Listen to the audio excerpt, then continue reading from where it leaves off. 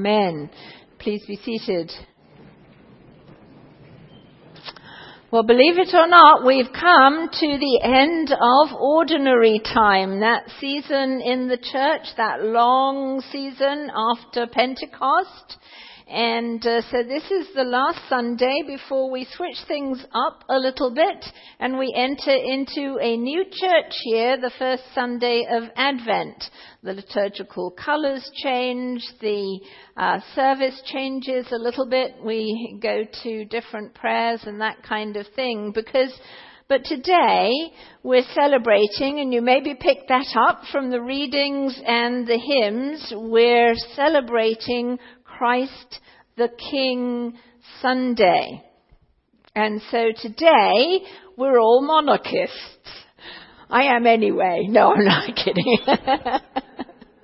It's a different monarchy. We're used to earthly democracies. We're used to having a say in government. It's majority rule. We get to vote. That is not the case in a monarchy. Constitutional monarchies, like in England, you get to do all of that stuff. But a true monarchy, monarche, is there's one supreme leader. And they get to say what should be done. And everybody within that kingdom is a subject of the one king, the one sovereign. It's what Paul is talking about in his letter to the Ephesians when he says that Jesus is far above all rule and authority and power and dominion, and far above every name that is named, not only in this age, but in the age to come. Christ is sovereign. That means that he is the sovereign Lord over every single monarchy, democracy, whatever earthly political convention there is anywhere. He is Lord over that. He is Lord over all nations. He is Lord and King over all peoples. He is the sovereign over the entire cosmos, over everything that has been created. He is King of kings and Lord of lords.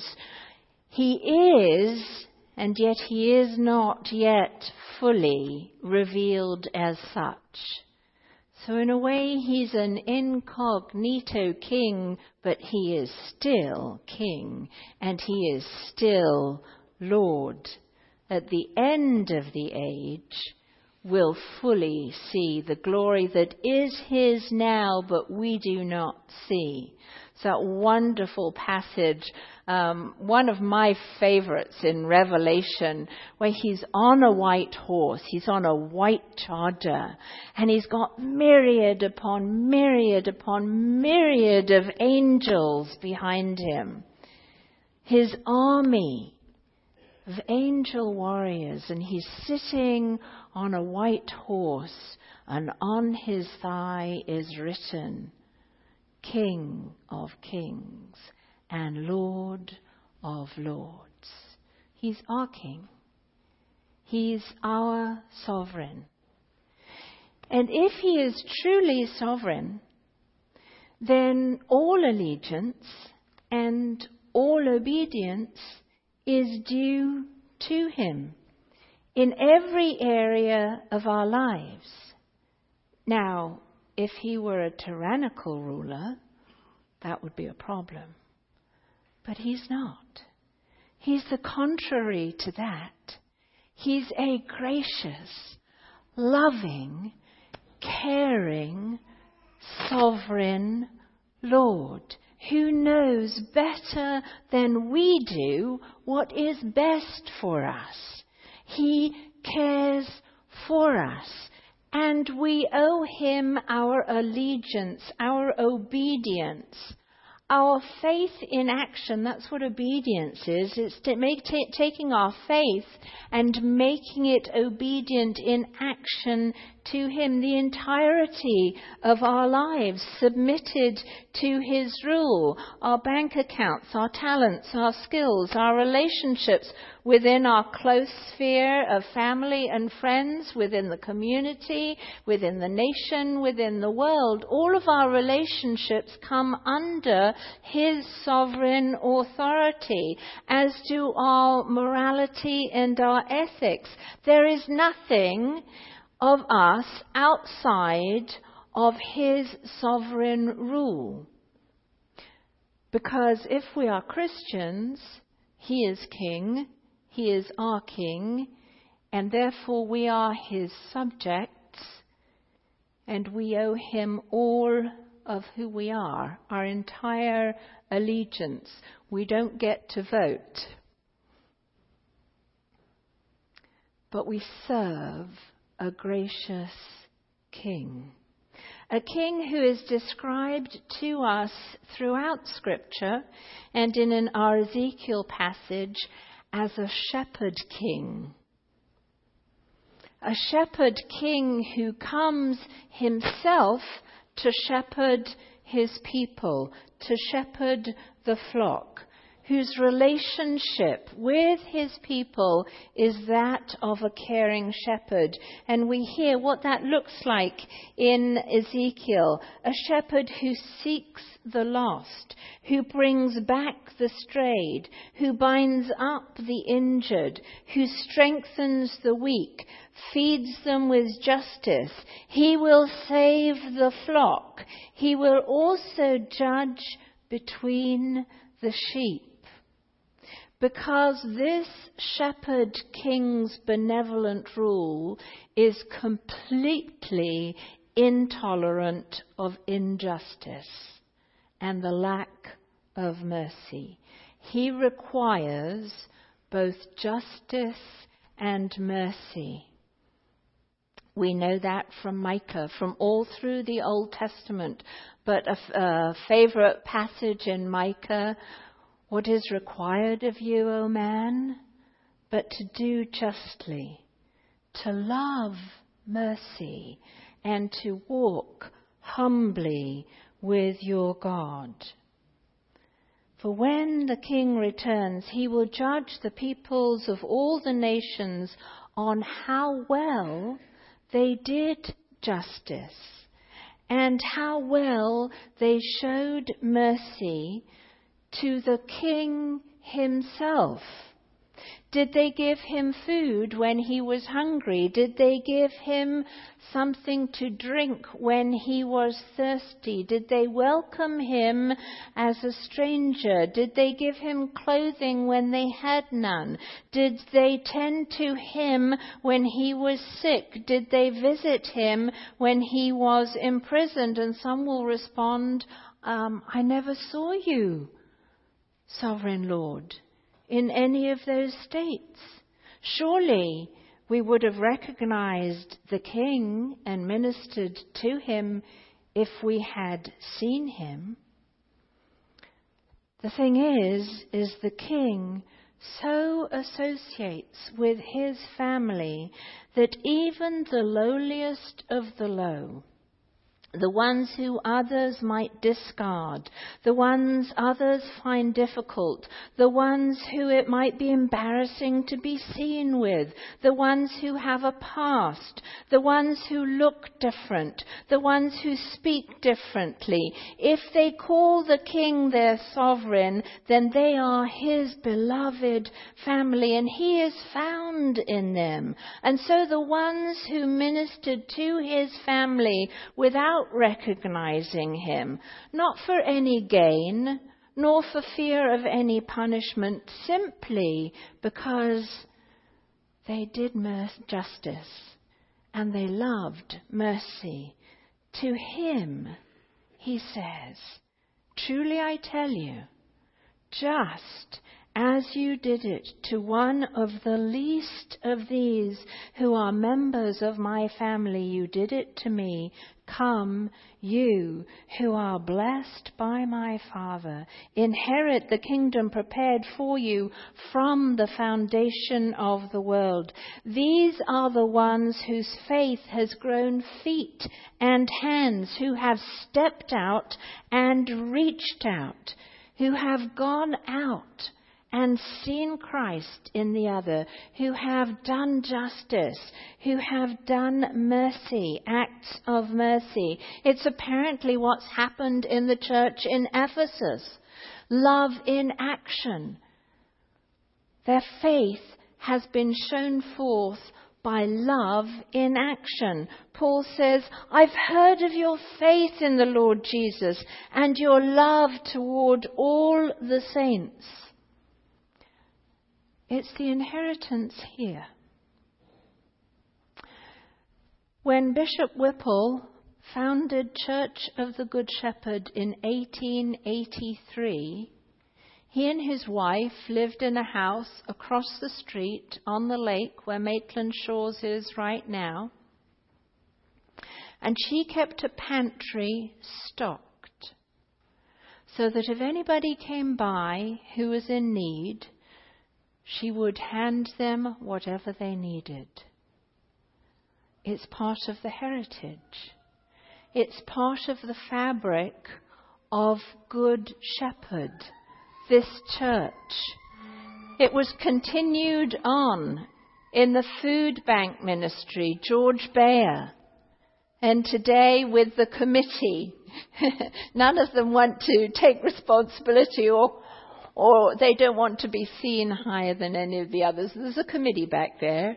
They're called themselves the committee. George Schultz, George Medill and Dick Boucher, and I know many others who work there. George holds the checkbook, though. George Schultz holds the checkbook. But it continues.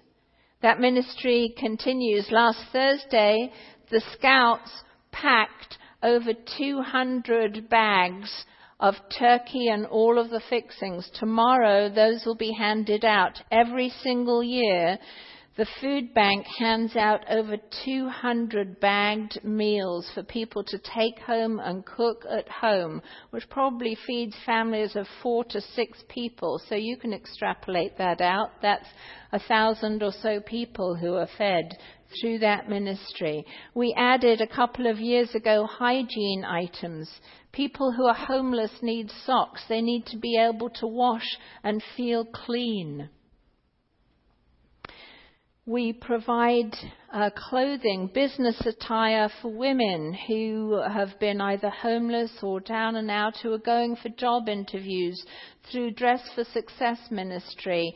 Those good suits, that good clothing is taken out of the rummage sale and given to that Dress for Success ministry. Not only do we give a hand out in an emergency food pantry, but we've partnered with Jobs Partnership of Florida, whose vision is to give a hand up to provide training, skills training, interpersonal training for people who are chronically underemployed so that they can actually go and get a job that provides for the family, for their family.